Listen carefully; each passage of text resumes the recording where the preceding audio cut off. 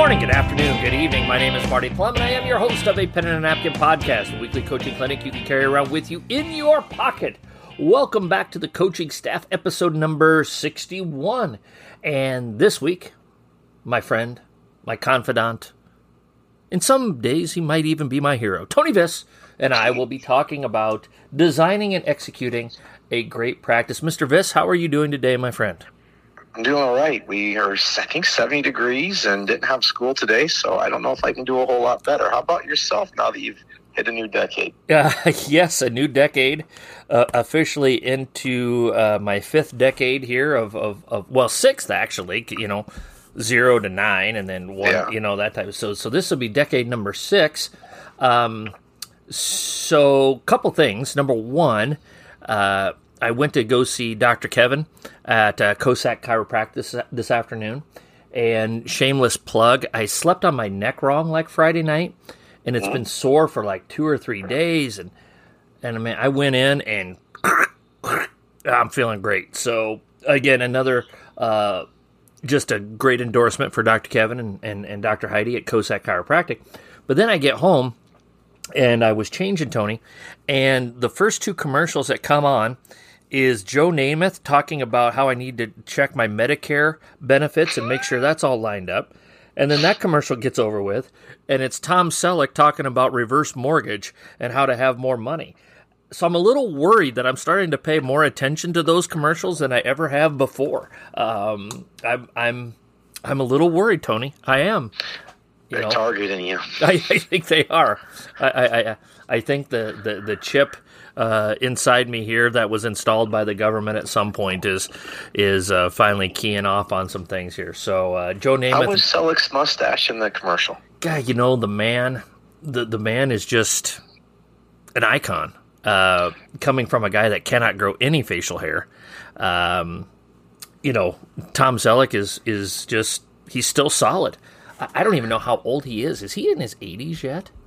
I'm not sure on that one. I just heard somebody say that, the whole Travis Kelce, Taylor Swift, that Travis Kelce had a better mustache than than Tom Selleck, and probably Taylor Swift too. My point being, I thought it was blasphemy. Yeah, Tom Selleck is 78, and speaking of Travis Kelce, I did not realize his girlfriend was a singer as well. Yeah. Yeah. just.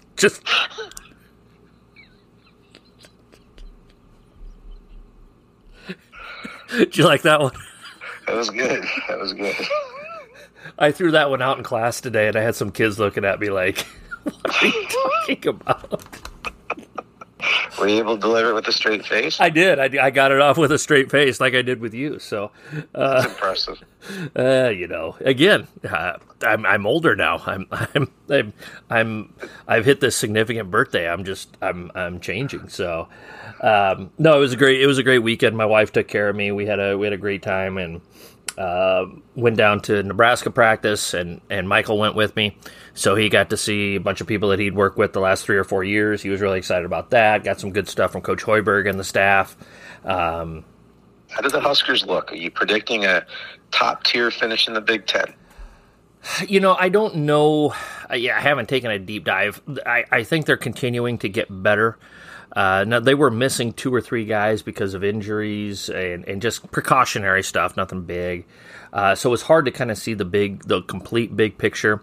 Juwan Gary coming back from the shoulder, but they got Tominaga back, who can obviously really, really shoot it. And yeah, they're doing a great job of building it one brick at a time. I can say that with a lot of confidence. And the team camaraderie, the team chemistry is light years from where it was a few years ago.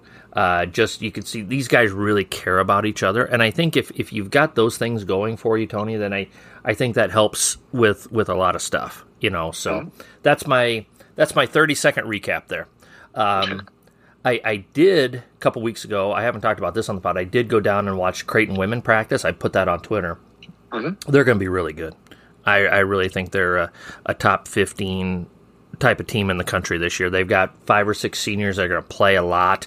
It probably is Flan's most experienced team, and if they stay healthy, key players stay healthy, I really think they have a chance to be a 3 or 4 seed in the NCAA tournament this year. I think if they do what they're capable of, and you got to stay healthy, you got to catch a couple breaks along the way, but I think they got a chance to be really, really good. So, okay, so we've got the Blue Jays penciled into the Sweet 16 in March. Yeah, don't tell Flan I said that. Good thing that we're not recording right now. But no, you know how it is, Tony. Who knows once you get into the tournament? But they got a chance to be really good. I will say that, and I think Nebraska is going to be better. I think they're going to be even better than they were last year, and I think they started really turning things around there in January and February. The top of the Big Ten is going to be really good with Michigan State and Purdue, and I think Indiana is going to be pretty good. But they're going to be in the fight, and they're going to be throwing some punches. I do know that. How about that? So, okay, I like the new positive view.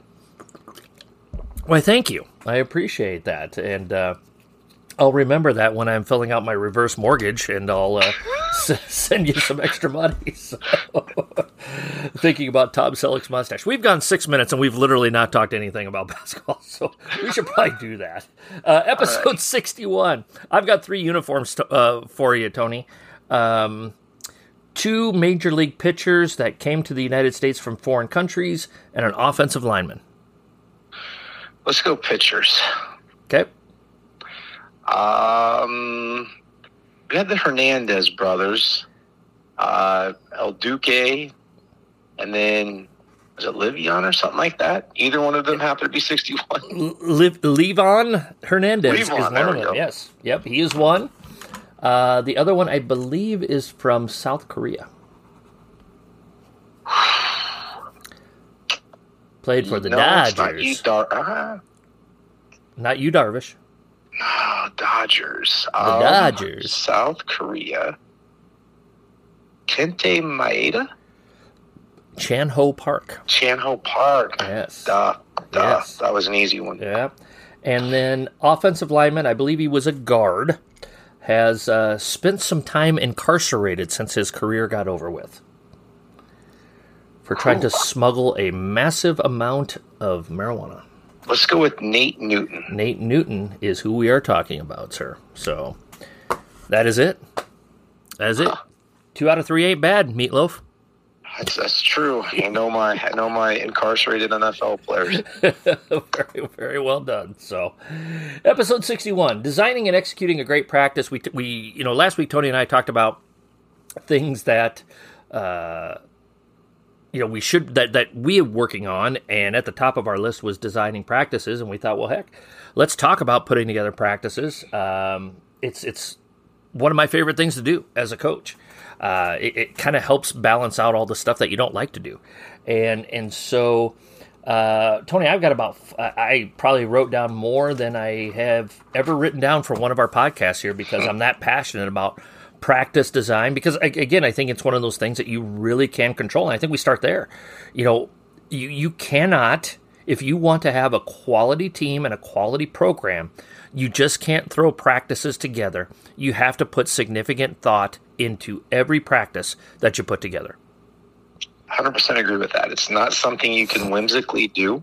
And I've kind of developed a little bit of and I'm sure you're in the same boat, a little bit of a formula. Yep. In terms of, it's not the same practice every time, but it's kind of the same practice progression, if you will. Mm-hmm. And so I kind of work through that a little bit. And then I always try to balance the stuff in terms of, how much fundamentals, how much execution work and stuff like that. And, I like to say there's a marrying of things there, because why can't you stress fundamentals while you're executing your stuff, being in triple threat, making sure you're seeing ball and man on defense. And so, I think there's kind of a balance to everything. I wouldn't say that it's the same for everybody, but just as what a style, a formula that's worked for me.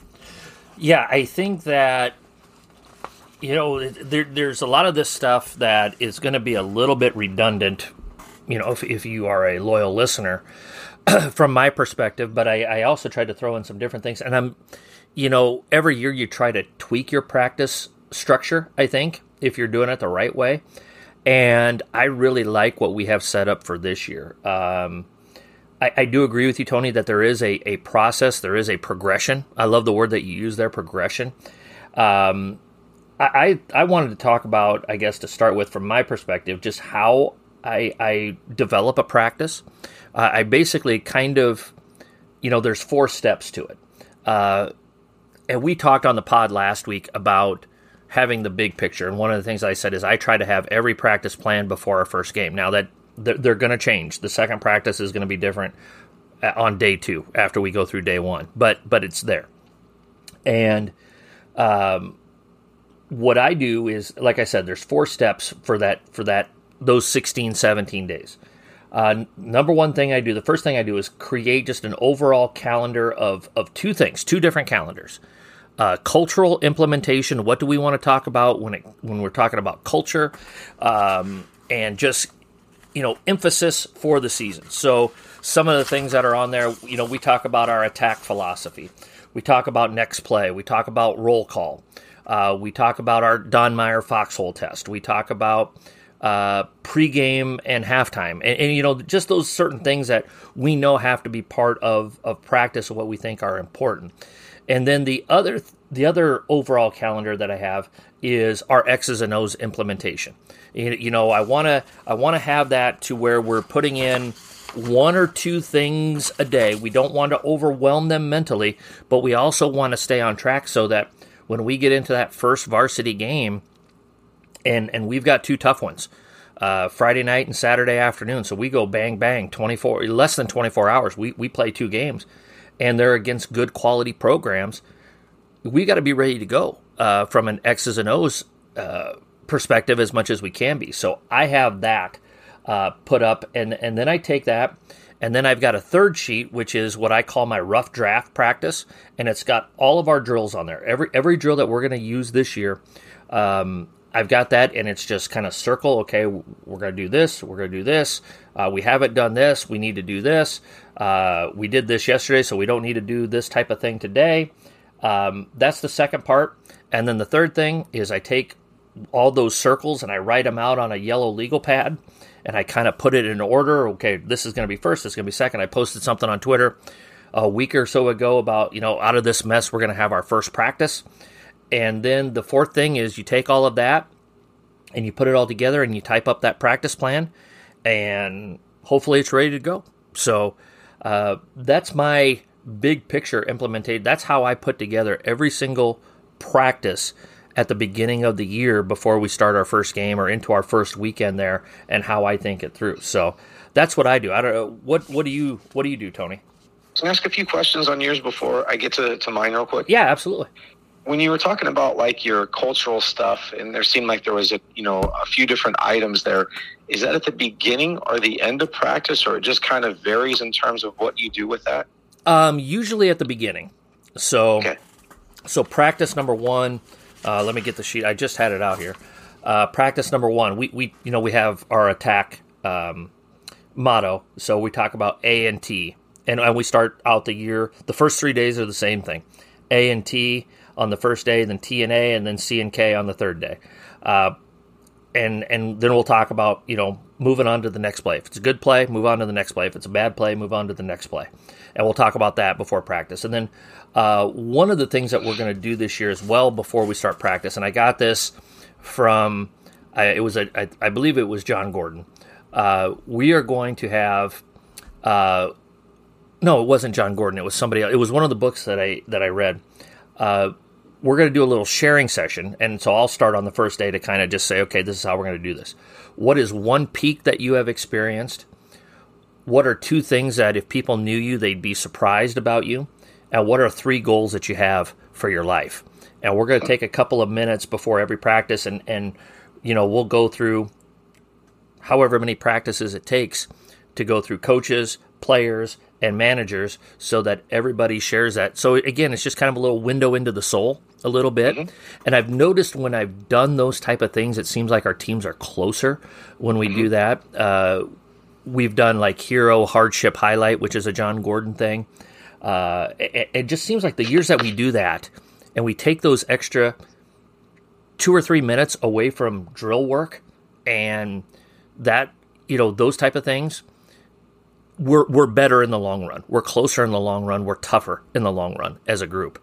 And so we're gonna do that this year. So Makes a lot of sense, just from the standpoint, you're building trust with them, and they get an opportunity to get to know each other, and then also get to kind of open the window, so to speak, to themselves, so that they, can truly be known by their teammates as well. And so that makes a lot of sense. We just do that. And the reason why I asked where you do it at is we do ours at the end of practice a lot of times with that stuff. And I didn't know, is it a preference thing? Does it work better in the beginning or what? So it was kind of my related question on that one. But I do very similar stuff to what you do. I've got 2 weeks in of practices now, to a point now where we have what we call the activity challenge, where if you do a service project, you can play it counts as a scrimmage, but it's basically a game. And so we're planned out to that now. But I do very similar stuff where I have a calendar out. I count out how many until that first, what all I want to have in. I've got a list of all of our drills. And then as I go through, I do a thing where, I'll color code it a little bit so that I know I did this one on Monday, did this one on Tuesday, do another one on Wednesday. So it's not the same, whether it's 3-on-2, 2-on-1, 11-man fast break, stuff like that. So I have that. So they're getting a little bit of variety so we can work on the skills in a different format, not the same thing all the time. But those are kind of the things that I open up a lot, just in terms of, okay, what do I got to get in by this date? And to be honest with you, there are certain things you're not going to get in the whole package by that activity challenge. And so as you get ready to go to the first game, what do we need to get in by the first game? And I think those are always interesting too. And then the other thing I was going to ask you about too, you mentioned your warm-up and halftime. Do you practice those? Do you have those types of things scheduled into your practice? Yeah, we practice our warm-up. We practice our halftime procedures. We practice timeouts. What we're going to, what should a 30-second timeout look like? What should a 60-second timeout look like? And, year 4, our kids, it'll be review instead of learning it for the most part. But that's a big part of the game. You call a 60-second timeout with 32 seconds left in your first game, and you're up or you're down 1 and you're trying to figure out what you're going to do. Those seconds matter. And so we want to be prepared for that to the best of our... Does that mean we're automatically going to execute because we've practiced timeouts? No, but we've taken the time to account for it. And so we practice that. And we talk about it because it's an important part of the game. We practice how you should react when a player comes out of the game. How to, what a good bench should look like. Those type of things. We'll put out the chairs for a day, and we'll go through those things because we believe that they're important. We do as well. We'll practice, our warm up. We usually do that the day before our first scrimmage. And then we'll do it sporadically throughout the season. Not a ton, but a couple times here and there. And then, like you mentioned, with timeouts, we want to engage bench. We want, when they come off to a timeout, we want them greeted by their teammates who are giving them encouragement. And when we go into the huddle, we want to make sure we get that half circle look going on, and we want everybody to be, in tune and not sitting there trying to make faces at those who are being coached during the timeout. That's not the proper behavior, and it's not how we want to make the best use of our timeout. And so those are things, yes, that we also go over. And so I think those are important as well. Coaches are absolutely loving our taking over a new program booklet. As many of you know, I spent 2 years outside of coaching, and during that time, I hung a note card in my workspace at school that said, "Strip the house down to the studs." I took that time to really rethink and reorganize my thoughts on what it takes to run a transformational program. As I prepared for the possibility of coaching again, I organized these thoughts into this 96-page booklet. How much do I trust this booklet? I used this booklet as I went on interviews to help sell myself and my vision for what my new program would look like. If I'm using it to sell myself, why wouldn't I recommend it to you, my listeners? This booklet will help you look at any part of your program, no matter what stage you're at in your program, and help improve it in some way. It's all yours for only $15, which includes shipping and handling. For more information, email me at apenandanapkin@gmail.com. Tony, you talked about practice progression And you said you've kind of got a practice progression that you're really comfortable with, that you're not rigid to it, but it's kind of your base, your foundation. I've got my progression as well here. I'm just kind of curious. Tell us a little bit about your progression and how you put yours together. One thing that was interesting, I had an assistant coach when I was in Harlan, Steve Brand's his name. He's the principal at Mount Vernon now. And I used to find myself, I don't know, it's probably been a day or two, like a decade plus, being frustrated early in practice with teams not being ready to go. And we had a great conversation one time. He's like, Tony, they don't all the time have classes together with each other. So as you start practice, it might be the first time that day or the first time in a while they've seen that. You can schedule that stuff into practice and still get stuff out of it. So we started doing a dynamic or a plyometric warm-up that takes probably 8-10 minutes, somewhere in that neighborhood. And while we start that, and that's usually the very first thing we do with practice, and there's a few other things we'll do to vary it so it's not the same rut all the time, but it gives them a chance to talk to each other a little bit, and it gets kind of the giggles, the silliness out of it. And I have found that since I went to that, over a decade ago, it has really, really helped the beginning of our practice. And then once we're done with that, we head into what I call the fast break shooting and conditioning side of things. I'm not a big believer in conditioning without a basketball in your hand. I think that's called track. And if they wanted to do that, they would wait a few months and do track, or they would have come in from cross country. And so I just don't run to run without a purpose. And so we make sure we have a ball, and we'll do things, that are timed, and they have to have a certain speed to it so they can't jog. If they don't get a goal, we might run touches, or we might run a sprint. You got to get it down and back in 7 seconds. So it's not just the typical I jog it down and back and doesn't really benefit anybody, but we'll do some of those things in there. And that's kind of like we go from the dynamic warm up into the fast break shooting, because I want to shoot when they're tired. And then, the conditioning side of it, which goes with the fast break stuff. And then after we're done with that, we go into like individual defensive work. So we might do some 1-on-1, 2-on-2, 3-on-3 type of things defensively. We run a heavy switch defense, and so there's a lot of like situations you have to practice. And then once we're done with that, we'll get into our full court defensive stuff. And so we go into what I call the press break time. So we can kind of kill two birds with one stone. And then after we flow out of that, we'll hit another round of shooting. Because again, I'm a big believer in getting a lot of shots, and I want them to be game type shots where they're shooting when they're tired, full court type stuff. And they're not always full court, but a good number of them are. And then we'll get into offensive execution stuff where we work on our offensive sets. And then we close things with what I call, time and situation. We'll get into specific things that we'll work on. I mean, I know you talked earlier about you're down one with 32 seconds left. We do that stuff. What play are we running? What defense are we running? And we usually break them up into two competitive groups. My assistant coach will take a group, I'll take a group, and we'll walk through those situations with them, and then we go out and we execute them. And the other thing I forgot to mention too, Chris Garrels, who's my assistant coach, he and I very frequently during the week will do post-perimeter work.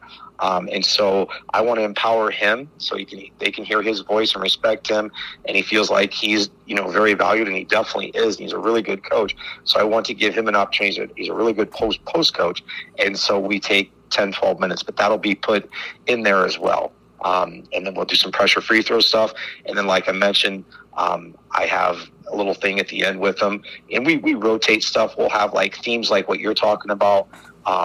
I'll do visits with them. That's another thing we've talked about in the past, is that we want to make sure that, we talk about roles, we talk about where they are. It's not always, the easiest conversations, but I would much rather have a kind of an uncomfortable conversation for a handful of minutes than to have a young person devastated because they never saw it coming, so to speak. And then I'll rotate some other things in there too. We just go over, hey, this is what time I need you to shoot around. This is what time I need you to dress in the locker room, or whatever the case may be if we play the next night. But it's not always the same talk every night, just so that keeps it fresh earlier. Because I like what you said about the fact that, you don't want to overwhelm them. But I think oftentimes we don't appreciate and understand enough that because they're athletes and using a different part of their brain, they're in my opinion, more intelligent than a regular student because of the fact that they're using a different part, that if you're not an athlete and don't have some of that stuff, that you may not be engaging that part of your brain in. Yeah. I like a lot of that stuff. It's interesting you talk about that pre-practice time, and if I had a nickel for every coach that asked me, well, just some days we come in and we're not ready to practice right away and blah, blah, blah, and this and that. And, I guess I've tried to short circuit that by just saying, look, as long as you're doing your shooting warm-up and you're getting shots up, do whatever you want to do till 3:35. But at 3:35, you're locked in. You're locked in. And I really, we get done at 3:10. Kids will start rolling in about 3:20, 3:22-ish. So anywhere from 12 to 13 minutes they'll have to get their warm up, to get stretched, to do this and that. And I do a little bit of coaching during that time, but for me it's also just check-in time as the head coach. How's everything going? How's your classes? How's algebra? How's your dorky history teacher, treating you, type of a thing. And as long as they play hard and practice hard and step up to our standards after 3:35, I really don't do a lot. I really don't say a lot. Now, I make it very clear at 3:35, it's go time, and you better be ready to go. And that's, you're talking about how your dynamic warm-up has helped you with that. That's something that I've kind of learned over the years, that they need that decompression time. I mean, think about yourself at the end of a school day. You kind of need that decompression time a little bit. How often do you go in and change clothes in the coach's office, and you take those extra couple of minutes just to kind of sit there a little bit, And the kids are the same way. So I really like that, Tony. I think that's important for coaches to know that if you want to have great practices, you've got to have that space and time to kind of rearrange it, like you're talking about, rearranging your brain a little bit, shifting those gears, but allowing for that decompression a little bit. Don't you think, Tony? 100%. And I liked what you're talking about during that time. You go around and you check in with them, and that's like with our dynamic plyometric warm-up, whatever you want to call it. That's what I'm doing. Is I'll tell them what I want. Whatever stretch we're doing, RDLs or whatever, and as they're going across the court, I'll just kind of walk through and just really quick conversations with a couple of them at a time. And in 8, 10, 12 minutes, I can get to over half, almost all of them in that time. And the next day I know where I was, and I kind of work over to the other side and check in with them. But I just really think it's a valuable time that they can decompress. You can decompress and just have some small talk. And then when it's go time, you're through that, and it's time to roll, and it's time to go hard for 2 hours. Yep. I like your progression. We hit a lot of the same things, but we kind of do it in a different order than you do. So let me run my progression by you and see what you think here, Tony. And for our listeners, it's great to hear kind of two guys that think a lot alike, but do some things differently here, So like I said, first thing is pre-practice message and themes and whatever. We jump right into shooting as well, Tony. I think you said you jump right into shooting. And then we get into what I call our system fundamentals. We're working on fundamentals, but they are drills geared specifically towards our offensive system, which is really motion-based. So we're doing ripping and squaring up, getting to the nail. We call it Manhattan. 3-on-0 shooting, 4-on-0 drops. We have about 8 or 9 drills that we do over and over again to fit our system, so to speak. And then we go into, if we need to implement anything, or if we need to go offense 5-on-0 that day, that's when we go into that. So we're kind of going from offensive fundamentals to half-court offensive structure type of stuff, and getting ready to go with that. And then we go into our breaks system, our Loyola. Basically, it's Loyola Marymount, get it out. 2 runs the right side, 3 runs the left. We're going to work on getting it out quick. What we call cycles. That's what Coach Power used to call them. We go free throws then.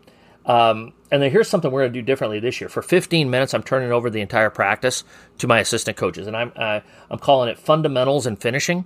So it's just box drills from Snow Valley. one-on-one finishing. Just as well as I do, Tony. You coach girls basketball a long time. Making layups is so very important in girls basketball. So we're going to dedicate 7, 8, 9 minutes every day to just making layups and finishing around the basket with pressure on ourselves.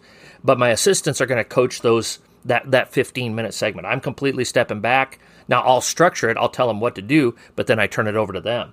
Then we go into defense, individual defense, closeouts, work on rebounding, shell drill. Then we'll get into our press work, which we do a lot of press work, and press work will lead into transition, like situation score. And then what we really try to do is we try to have the last 20 minutes of practice all shooting and fundamentals again, Tony. My goal, and I was going to talk about, what I think are keys to a great practice. We want to get 250 shots up per player. That's the goal every day in practice. And to really measure that the first couple of weeks, I'll tell a manager, okay, Riley, watch Anna. And I want you to just keep slash marks. How many shots does she shoot? Once she steps into the gym, that counts the pre-practice warm-up to the time that she leaves. And hopefully we are within that 250 shot mark on a fairly consistent basis. Because one thing that you and I both learned from our mutual friend, Coach Finley, if you don't make the shot, it doesn't matter at the end. You could do all these other things, but if your kids can't shoot it, it doesn't matter. And definitely in my second time around, we have really committed to getting a lot more shooting done in practice. And so we want to wrap up with fundamentals. And those last 20 minutes this year, Tony, with 3 assistant coaches who are going to do a great job, I'm turning that whole segment over to them as well. And they're going to coach that. I'm going to walk around. I'm just going to kind of evaluate, take a look at things, talk to kids on the side, talk to them about practice. Whatever comes up, and then we'll break it down and get them out.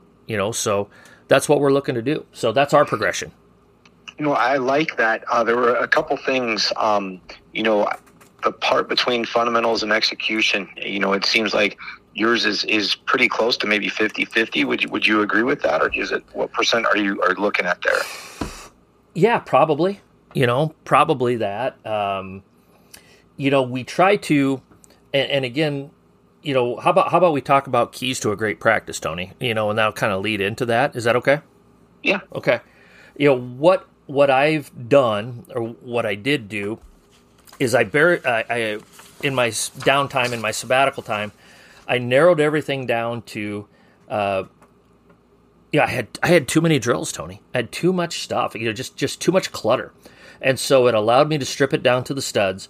And basically I made the decision, and I made a list of about 11 basic skills, 11 or 12 basic skills: passing, shooting, ball handling, closeouts, help defense, rebounding, screening, transition offense, defense, full court pressure, team 5-on-0 or 5-on-5, communication, or getting paint touches, whether that's off the bounce or post entries.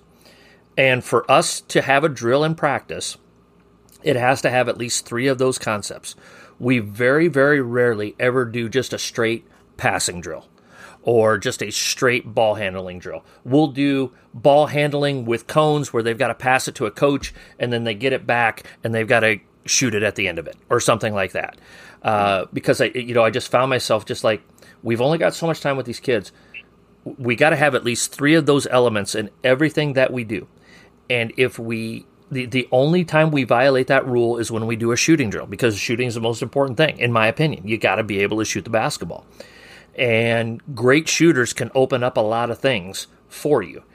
And so for us, when we're putting together those progressions, when we're putting together those fundamentals, whether it's system fundamentals or our implementation part of it, or when we're doing shell drill, it's got to be at least 3 of those things every single time. And I think we've done a really good job of sticking to our guns with that, as far as making sure that we keep it well-rounded within the drill, that it's a multi-purpose drill rather than an isolated skill drill, if that makes sense. Yeah, definitely. And I think that's something that's very important, because, how often in the game do you just pass it? How often in the game do you just dribble it?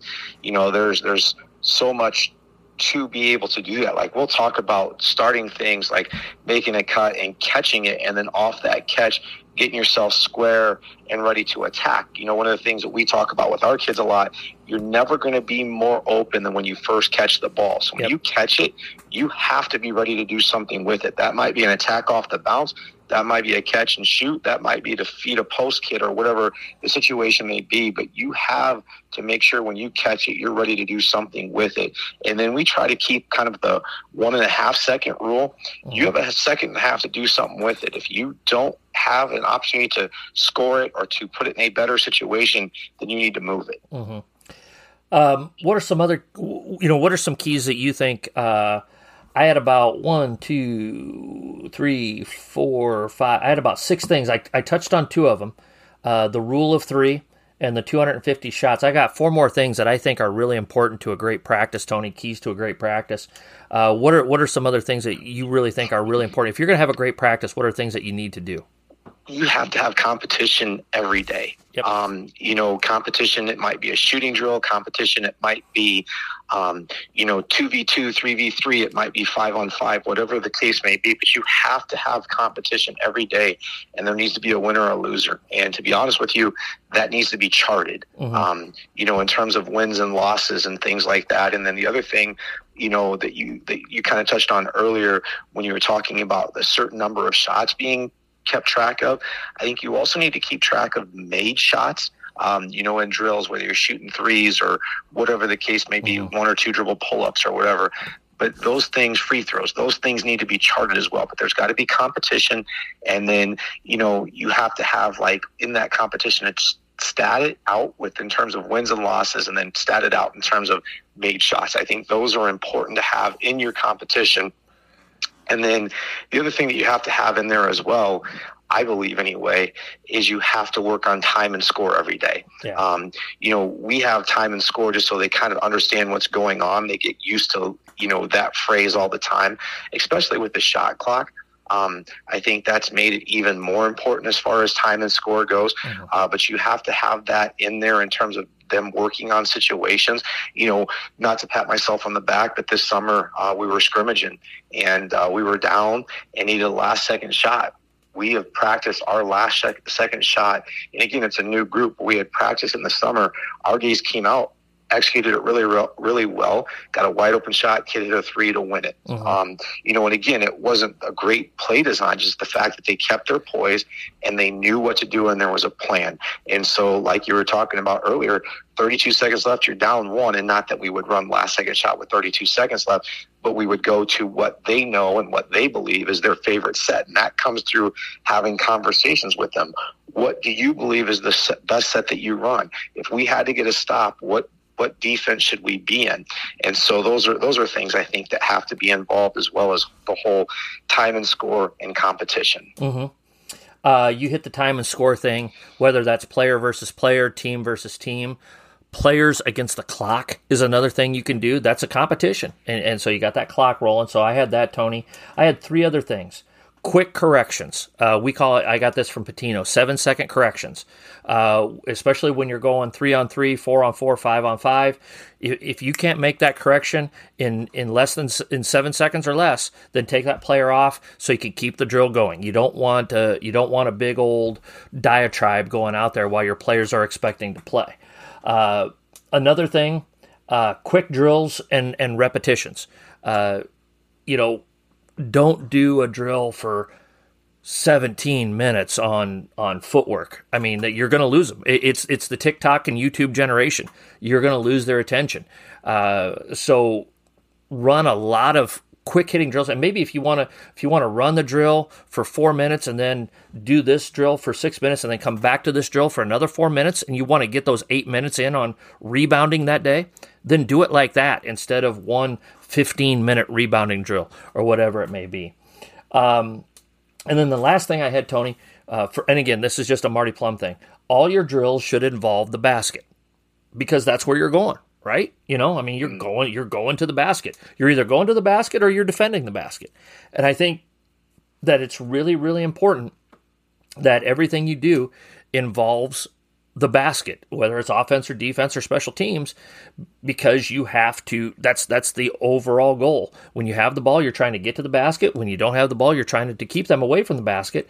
And if you're doing a bunch of stuff that really doesn't have anything to do with the basket, in my opinion, with the limited amount of time that we have with our players, I think you're wasting time. And again, that's just my opinion, but that's another thing that I believe in. So I liked what you talked about. I've heard this before. I think it was Tony Pappas, longtime girls coach up in Waterloo, who talked about teaching in sound bites, not paragraphs. And I think that's important. And then I have a rule, kind of like what you were talking about. The longest drill I will ever run is 10 minutes. Yep. That is the longest I will do. Now, we might do 3-4 minute scrimmages, but we're going to break them up. It's never going to be a deal where we're going to go and scrimmage for 15-20 minutes. That's just, we're going to break them up into different things and practice different things.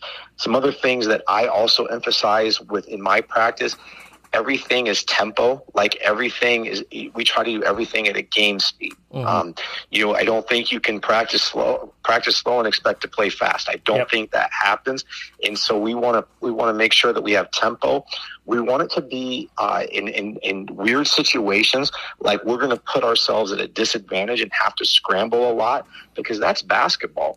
You're going to get broken down off the bounce. You're going to get split in a trap. You're going to get your press broke, and you've got to be able to scramble and have a rhyme and a reason to what you do. Like, we'll talk about in our press, if we get beat, who goes where as fast as they can, and what we're trying to do. We usually have somebody trying to chase them down from behind.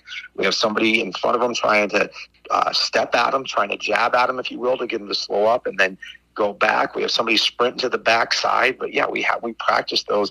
And I think that's another thing, is that you want to practice the situations, pretty much practice everything that you're going to do. We'll practice missed free throws, where we're down by 2 and we got 1 free throw. We'll practice a missed free throw. We have a missed free throw play, but you've got to practice all these different situations. I just don't know how, when you get in those situations and a kid doesn't execute something, how can you be mad at them if you've never practiced it? And so that's something where I want to make sure that we're prepared at all times. Now let's go down this rabbit hole, Tony. We're kind of talking about regular practice, and I know it's a little bit different now that you're at the sophomore level, but how much different was your practice like the day before a game when you were, scout heavy, when you were a head coach and you're watching a lot of film on your opponents at the varsity level? How much different? Because I think there's 2 types of practices that we have. I think you have kind of regular practice, and then I think you have the day before a game practice. I think those are basically the 2 types of practices we have as basketball coaches. How much different, and how did you change the structure of your practices in those situations? It's still really similar, to be honest with you. I still watch a decent amount of film. I'm not going to lie to you and tell you I watch the same amount that I did, but I still watch a decent amount of film because of the fact that, our league is really tough. And so you have to be prepared, and you've got to put in your time. And we have the same huddle rules, the sophomore level, that they do at the varsity level. It's probably 80 to 85%, I would say, the same as what it was. I try to maybe not put as much into like individual player breakdown. I don't have as much stats as what I did when I was a varsity coach. They shoot 85% from the free throw line and blah, blah, blah. I don't get into that as much as what I did, but it's still pretty similar. And then the night before a game, it's a little bit different practice, like you said. But for my guys, what I really try to do, and again, I think this kind of goes back to what you were talking about with the TikTok, maybe less attention span generation, is we really get, when school's out and we have a game that day, we'll have a shoot around. And that's where I kind of hammer it a little bit more and shoot around, just kind of review a little bit of what we talked about the night before. But that's where I maybe make up not going into the depth the night before practice. I'll do it a little bit more on the shoot around day with them. We're just kind of reviewing it and going a little bit deeper maybe than what we did the night before. Yeah. We do change it a bit. We don't do the day game. Like if we have a game on a Thursday, we don't do anything after school. We take care of everything the day before. Okay. So, and we're going to do some things a little bit differently again this year. We start out in my classroom, and they have to be there a little bit sooner, like 3:20, 3:25. They've got to be down there. So basically, when they're expected in the gym, now they're expected in the classroom. I will go over the scouting report, and I scout all of our teams that we play. This year, what I'm going to do differently is I have 3 assistant coaches this year, and so each coach is going to have about 7 teams, and they're going to reinforce the scout, if you will. All right, Michael, what do you think of Fremont Bergen here? Let's watch. You watch some film, I'll watch some film. Let's talk about it. Are you seeing anything that I'm not seeing? So forth and so on. So I'll go through and I'll deliver the scout. And then one of the things that I've wanted to do a better job of that I haven't done as good a job as I would have liked is to do more cut-ups on huddle and film. And so what I'm going to have my assistant coaches do after we kind of, we've got the scout ready to go is they're going to be responsible for 10 or 12 clips of, and they're going to lead that. And that's going to give them an opportunity to lead in front of the team as well. So, all right, Michael, go through these 10 clips on Fremont Bergen. What do we got? And then we're going to go from the classroom. And I've talked about this before. I got this from Coach McDermott. Go from the classroom, and after we've talked about the scout, and after we've seen the scout on film and the key things, we go right into and we literally put our binders down, and we walk through the base offense and set plays that they're going to run against us. This is Denver for them. And it's going to look like this. This gal's going to come off here. It's a double stagger away, whatever it may be. And so we're taking it, we go from verbal to visual to walking it through all in the span of about 20 to 25 minutes or so, Tony, on those really, really key points. Then we go into practice. Our shell drill that day will deal a lot with our scout. Okay, here's number 12. We can't let her shoot. Don't let Becky shoot here because she's number 12 from Bergen. We can't let her shoot, or whatever it may be. And then we go through everything, and then we wrap up practice. We go through special situations. Here's their baseline out of bounds place. Here's their sideline out of bounds place. Here's other things that we may need to worry about, and then we kind of wrap it all up there. So that's kind of how we handle our day before what we call our scout practice. Again, and our kids know what to expect now. Year 4, they know what to expect. They know it's coming. They know how we're going to do it. We are going to add that little wrinkle in of having the assistants lead the video clips to put a little more onus on them. They're ready for it. I really feel like we've got 3 really good assistant coaches that are ready to lead in that way. And that takes a little bit off of my plate so I can concentrate on some other things as well. So that's what we're doing this year. Now, with their clips, are they in the huddle too, and then you have the entire scout films in there as well? Or how does your video section work in terms of what they have access to, your players? I think I have to open it up for them somehow, some way. I can't remember. It's been 9 months since I've worked on that part of it, Tony. So, I think there's some way we could email it to them or as well. I'll have to look that up. Thanks. That's another thing that you reminded me of. Huddle clips. All right, I'm gonna write that down and make sure we got that ready to go as well. Huddle clips for players. There we go. See, learned something today. Reminded me of something today, Tony. Thank you, sir. That's what I'm here for. Yeah. I know as you're getting more seasoned and experience, I've got to be that small voice that gives you reminders. Yeah. Remind me to fill out my Medicare paperwork like Joe Namath told me to as well. And your reverse mortgage. Want to know more about a pen and a napkin and all the resources it offers? Go to apenandanapkin.com, a great resource for any coach at any level. In addition to our A Pen and a Napkin University video library options that are available to order, we have hundreds of pages of notes, from one-page handouts to book breakdowns to original coaching notes. We also have coaching links, a full catalog of every A Pen and a Napkin podcast, and ways to contribute to the growth of A Pen and a Napkin. apenandanapkin.com is a coaching resource that will help you become a better coach. Speaking of reverse mortgages, you know who is probably by now qualified for a reverse mortgage, Tony? Europe.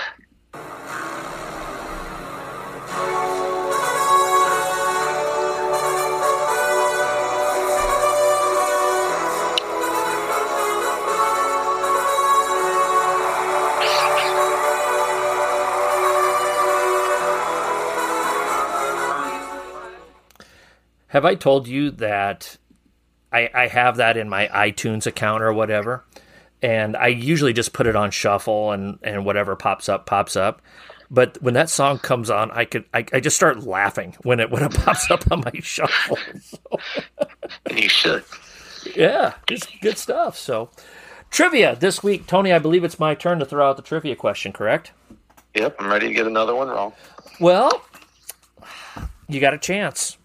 So, all right, Lloyd Christmas, you got a chance here. All right, you got a chance. So you're telling me there's a chance.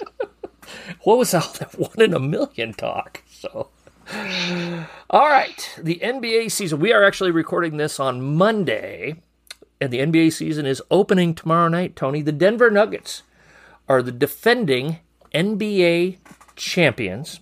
Last season was their first appearance in the NBA Finals and their first NBA championship. Tony, out of 30 teams in the NBA, how many teams have never won a championship? And a follow-up, how many teams have never been to the NBA Finals?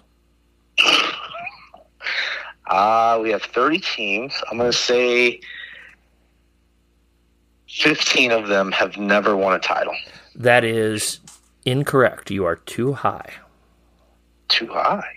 Yep. Now, you got to remember, these are franchises. So, for example, the Kansas City Kings used to be the Cincinnati Royals, used to be the Rochester Royals, and they won an NBA championship back in 1955 or, something like that. So, technically, they have won an NBA championship, just not as the current incarnation of the Sacramento Kings. So, that's the way I looked at this. So, okay, well, let's go 12 then. 12 is incorrect. Too high. Yeah. All right. 10. Ding, ding, ding, ding, ding, ding, ding, ding, ding. 10 NBA franchises. So 1/3 of the NBA have never won an NBA championship. Very good, my friend. How many of those 10 have never been to the finals? I'll give you 2 guesses. 7. That is incorrect. Too high. 2. Okay. How about 4? That is incorrect. You are too low. I heard you going 5. 5. So, I was going to say 5. All right. So, the 5 franchises that have been to the finals. Do you want to try and crack that? 5 franchises that have been to a finals but have never won a championship. No clue. Brooklyn. Okay. Indiana. Mm-hmm. Orlando. Phoenix. And Utah. They've all been to the finals but never won a championship. Never won. The 5 franchises that have never been to the finals: Charlotte, the Clippers, Memphis, Minnesota, and New Orleans. Okay. Yeah. So, yeah. You want my controversial take of the day on New Orleans? I'm ready. No, let's go Memphis instead. I want to go Memphis instead. Okay. You ready? I'm ready. Not going to make the playoffs. That brings us to... How about that? And we very easily could see that Steven Adams out for the year. We just found out in the last 24 hours. Gonna have surgery. Jaw out for 25 games. Did you read the article on Ja Morant on ESPN, Tony? Yeah, I read that. That's crazy how he went in as kind of a straight arrow, so to speak. Yeah. And then it just has gotten progressively and more progressively worse. And, there's some big signs there. They tried to rein him in, couldn't. And it'll be interesting to see because there seems like there's maybe some softening of the heart there, and maybe some wanting to be reconciled and not just sorry that he got caught, but genuinely sorry. And hopefully Marcus Smart and D Rose can take him under their wing so he doesn't learn the hard lessons that Allen Iverson and Stevie Francis did. Yeah, I thought those were really interesting comparisons. And very similar type of players, very similar type of builds with those type of players.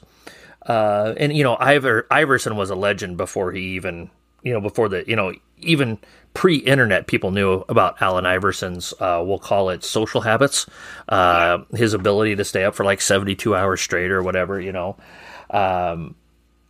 is, all joking aside, it is a very scary story or a sad story, kind of almost like a child actor type of story, too much, too fast, too soon. And I hope, and they kind of talked about how one of his influences that has actually kind of hurt him is actually his father. His father kind of, is embraced the NBA lifestyle as much as his son has. And, I think there comes a point where, and I'm not saying that obviously his father is his father, but I think he's also surrounded himself with some other people that have not helped in his decision-making process either. And I think that, we as high school coaches, I think those are conversations that we need to be willing to have with some of our players if we hear enough stuff. I think those are tough conversations, and the Grizzlies tried to have those conversations with Ja. He really blew them off, but then, like you said, he got caught again with the gun. But there was a bunch of other things that had happened over the last year or so, and you hope that this is this 25 game suspension is the thing that kind of scares him straight. I think what they say, he's going to lose almost $8 million in this 25 game suspension. And, young person, we all made a lot of mistakes when we were younger. Lord knows I did. And you just hope that he figures it out. You really do. Yeah, before it's too late. Yep. How about James Harden, Tony? I don't. There's one I have hope that Ja can figure it out. I don't give this guy the opportunity to as much hope. And I'm going to, when we get ready to do our predictions here, I'm going to make a statement that may seem contradictory there, but I don't have as much hope that this cat's going to figure it out, because it seems like whether it's been Houston, whether it's been Brooklyn, or whether it's now in Philly, it seems to be kind of an ongoing pattern for a guy who's in the twilight of his career. Yeah, the hardest thing to coach in professional sports is the fading superstar. The guy, there's a lot more James Hardens and Allen Iversons than there are Tim Duncans, who gracefully accept their diminished role.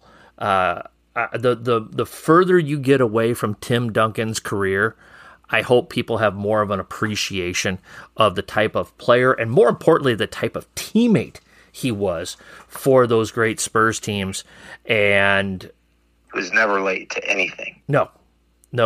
Always on the first bus, always the guy that looked after everybody else. And he's probably the greatest power forward of all time. And he acted like he was the 12th guy on the bench, and that's how you win 5 championships in a small market like San Antonio, is with that type of player and that type of person as well. So, coaches, you know just as well as I do that we're always looking for new and different ways to motivate our players and programs. But sometimes it's hard to find that perfect source that we're looking for. Over the past 25 years, I've collected hundreds of handouts to help motivate my players and programs, and now I'd like to share some of my favorites with you. The A Pen and a Napkin 101 Best Handouts booklet is now available to you for only $15. In this booklet, you'll find motivational material for all types of situations and individuals to help you communicate your values to your players and program. For ordering information, you can either DM me on Twitter or email me at apenandanapkin@gmail.com for details. I'm so tired of the Harden thing. I don't even know why I put it on the list, but you just get over yourself. in my opinion. Get over yourself. You signed a contract. You agreed to opt in. You agreed to play this year. Go out, play. Scottie Pippen didn't like his contract with the Bulls, but he went out and played every year.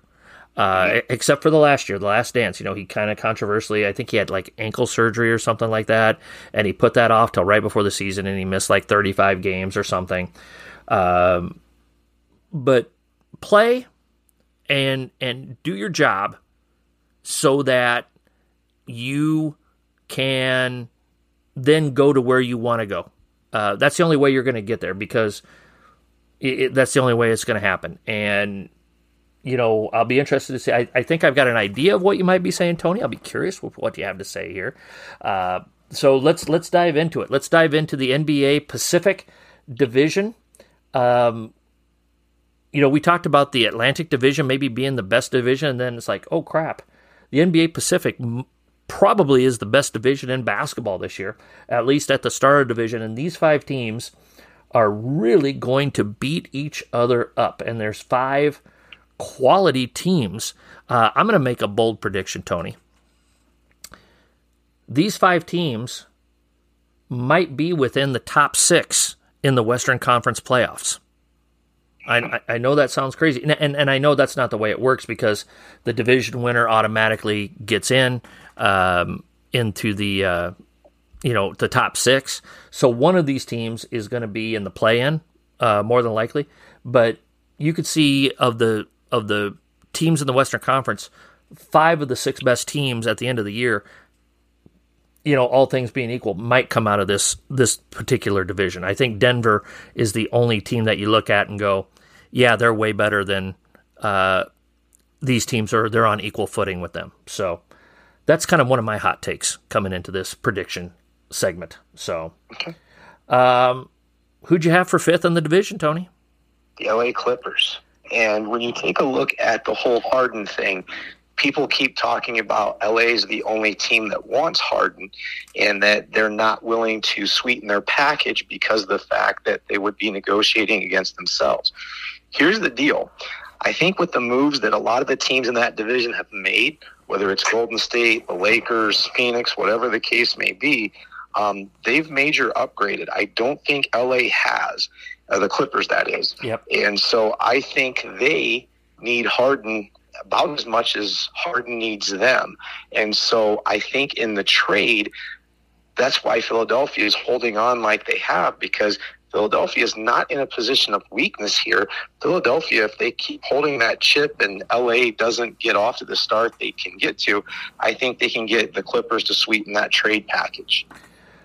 Agreed on the 5th place finish. Agreed that, I hate to say it, because I really think Kawhi Leonard is absolutely awesome as a basketball player. I think Paul George is really, really good as a basketball player. And through, to a degree, no fault of their own, they have just missed too much time to put a whole lot of faith in them until they kind of show us that they deserve more credit than what they've had there in Los Angeles. So I, too, had the Clippers 5th in the division, but they very well, and again, it depends on how much these 5 teams kind of beat up on each other record-wise. But, I could see the Clippers being in 5th place and being at 41-41 or 42-40 and being kind of right in the middle of this, especially if Kawhi and Paul George stay healthy all season. And again, that's a massive if. That's a heck of a 5th place team to have in your division there. So, but I did have the Clippers 5th as well, Tony. So, do you think the Clippers will trade for Harden? I think eventually they're going to. I just think they need that piece. Russ obviously played better once he went there last year after the whole buyout stuff and different things. But I think they're going to sweeten the trade package. And, I look at if I'm Philadelphia, Terrence Mann is who they're kind of offering. Is in some picks. Is that enough, or would Bones Highland be a better addition there? But Bones Highland has some temperamental issues as well, and so maybe you trade one headache for another headache. I don't know, but I think eventually the deal, because Harden is a cancer, And I feel like they just need to move on, because if they don't, I really think it's going to affect Maxi's development in Philadelphia. Yep. And the other thing that, you're beginning to hear rumblings of is Embiid is talking about wanting out because of the farce that it's becoming. Yeah. Agreed. I think they're going to have to make a move sooner rather than later. I think Embiid, as a peak player, has more yesterdays than tomorrows in him, and the clock is ticking. And you could tell it's important for him to win a championship as the best player on a team, and he would love to do it in Philly. But right now, he's just had to deal with a whole lot of stuff, without a doubt. So, I had Sacramento fourth, Tony. I did as well. Okay. I know they were the darlings last year. Mm-hmm. It seemed like everything went right for them. And you and I have been around the game long enough to know that it doesn't go perfectly for you every year. Mm-hmm. I think they kept the pieces that they needed to keep. Yep. But at the same time, I thought they could have upgraded the Harrison Barnes spot. And don't get me wrong, I think Harrison Barnes is a nice professional basketball player. But in terms of what they needed in the division that they're in, I just thought they needed to maybe make an upgrade there, and they did not do that. So I would say I would also put them in the 4 spot. Okay. I had them there as well. I think they kind of caught a little bit of lightning in the bottle. I think Mike Brown did a great job. I think that they were really, really healthy last year as well. I think they had the least amount of games missed by any team. And I think they kind of, Golden State had a messed up season internally. The Lakers were a hot mess at the beginning of the year. The Clippers were beat up. And I think that they and again, rightfully so, I think they took advantage of it. I think it's kind of one of those years where the Kings could be better this year, but not have as good a record. It doesn't. I think they won 48 or 49 games last year.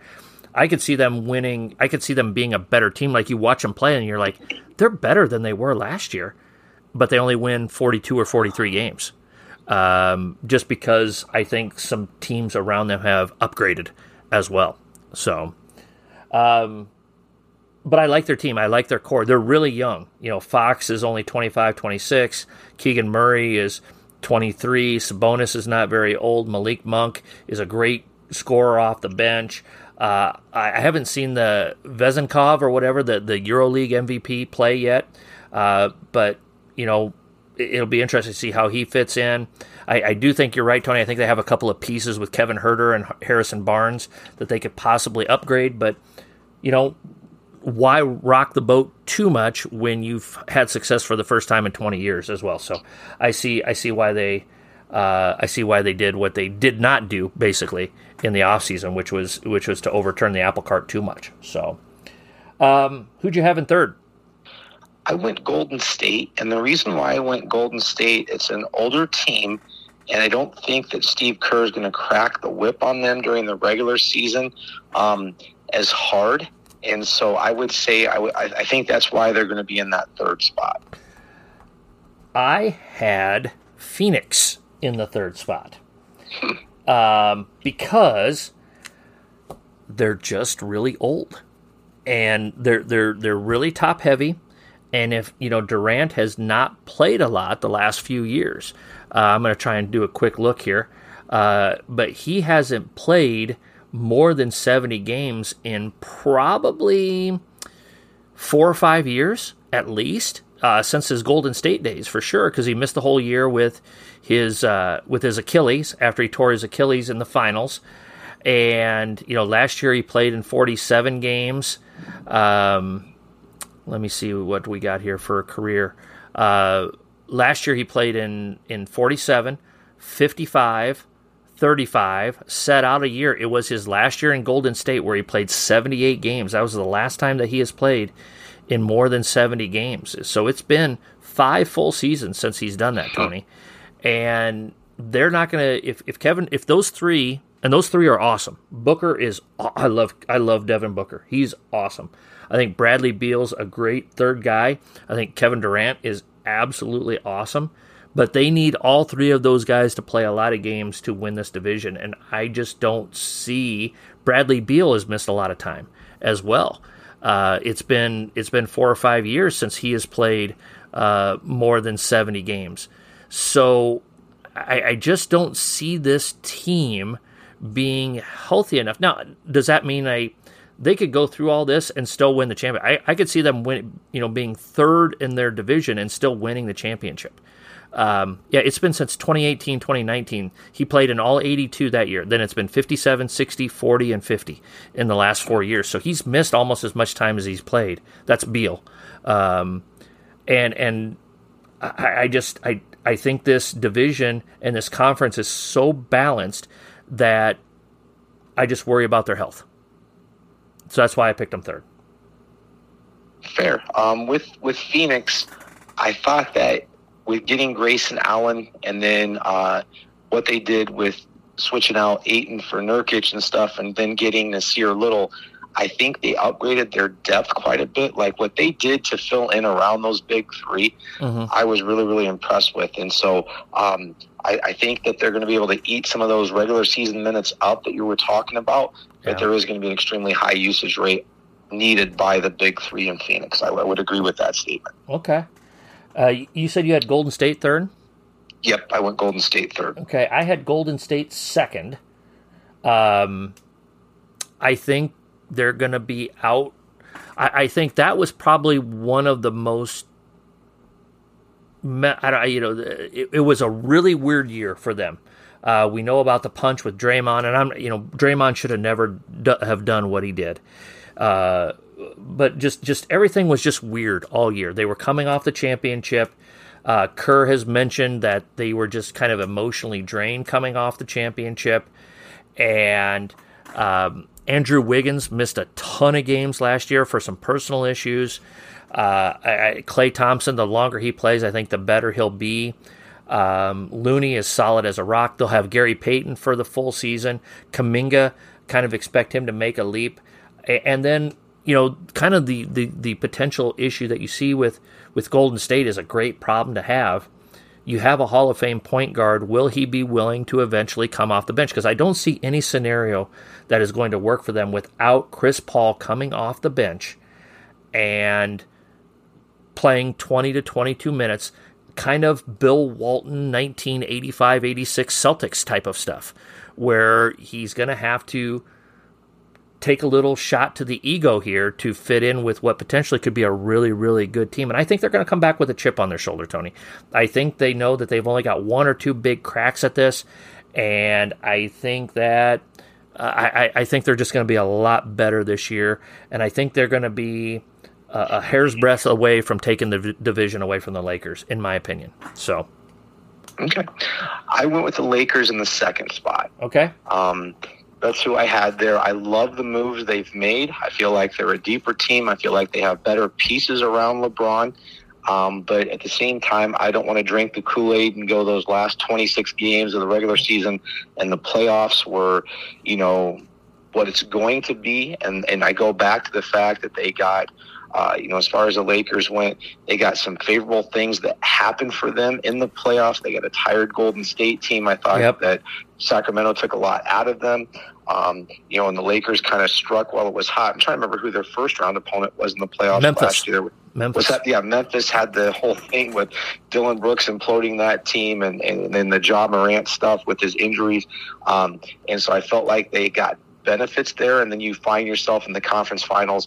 And I mean, granted, there were some close games there, but when it all comes down to being said and done, they got swept. Yeah. And so that's why I would say that why I have them in the second spot in the Pacific rather than winning the whole thing. So you had Phoenix first then? I did have Phoenix first. I don't know if I'm, maybe drinking the Kool-Aid on them and ignoring some of the warts and stuff. Yeah. But I really think with Beal, Booker, and Durant, and then I like the Nurkic trade. Like I said, Grayson Allen's going to be a really good player for them off the bench. And then you go through, I like them to see a little pickup. There's some other pieces in there as well. My concern comes down to, in their moves, They got rid of Chris Paul and they got rid of Cameron Payne. Yep. And so they need a backup point guard somewhere. And I don't know how they're going to get that or what the plan is for that. But that's the part that concerns me a little bit with Phoenix. But I think Phoenix is all in. I think they put all their chips in the middle of the table and they're going for the whole shebang. Yep.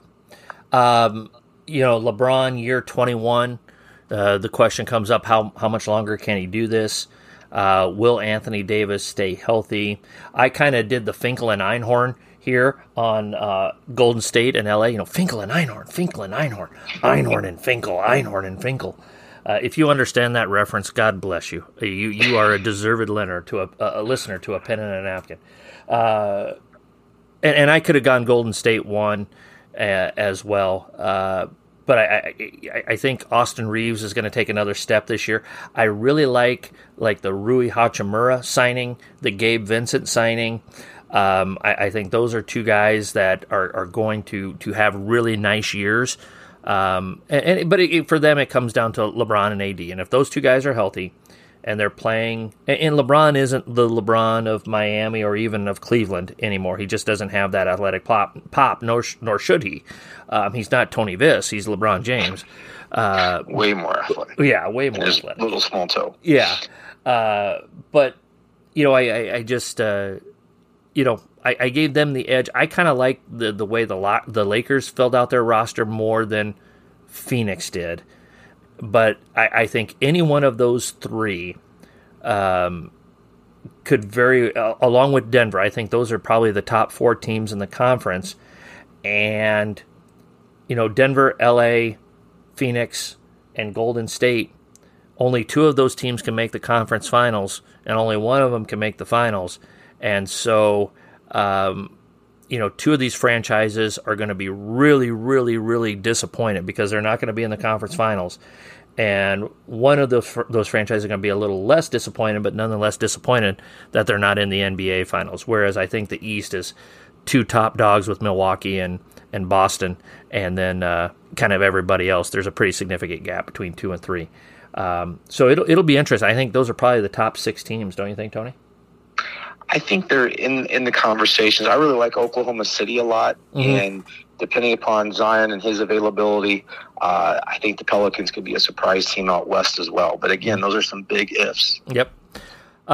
Real quick here, Tony, not planned, but breaking news. Now, by the time people hear this, they will have heard about it. Giannis Antetokounmpo, Tony, will be buying us Arby's for quite a while here. He might be able to buy a franchise even. Yeah. $62 million a year. That's not bad. Yeah, that's not bad. That's almost that's right there with Cedar Rapids Public School educators right there. So it's comparable. Yeah, he would have been eligible if he'd have waited till next offseason, 4-year, $234 million extension. But he decided to. He had 3 years left on his contract. He extended out to 26, 27. So he basically tacked on about 2 years with a player option for 27, 28. So I think he's excited to have Dame Lillard as a teammate here. I'm guessing that had a lot to do with it. And looks like no one will be, the plans of a Miami or a New York to bring in Giannis to their city are once again thwarted by his loyalty to the city of Milwaukee and what the Bucks have done to surround him what he feels to be the best supporting cast that they could possibly put together. Yeah, and, that goes back to what he was stating. He was stating that, if you can upgrade the roster, I'll be loyal to you, and then they go out and they get Dame, and obviously that spoke to him a lot, and so he put his signature where his mouth is and signed on to be with the Bucks for the next several years. Yep. Tony, great stuff as always. Practice planning, again, to me, this is one of the big things that you can really control as a coach. I'm very passionate about it. If you want to know anything, if you want a copy of our practice plans and some of the stuff that I've put together, some of the forms that I have, feel free to reach out to me either on Twitter or via email, penandandanapkin@gmail.com. Tony, I'm sure you'd probably be willing to do the same, wouldn't you?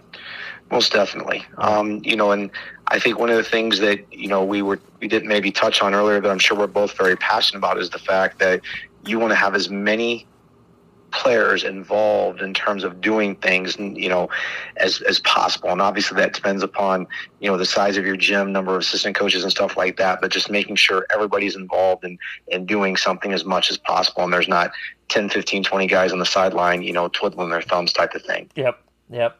So a lot of really, really good stuff covered here today. I knew this would be a long one, because, like I said, I'm really passionate about it, putting it together. We were going to have a great talk about the Pacific Division. I think we set a new record, Tony. This is the water world of our podcast here. This is the longest one we've ever done.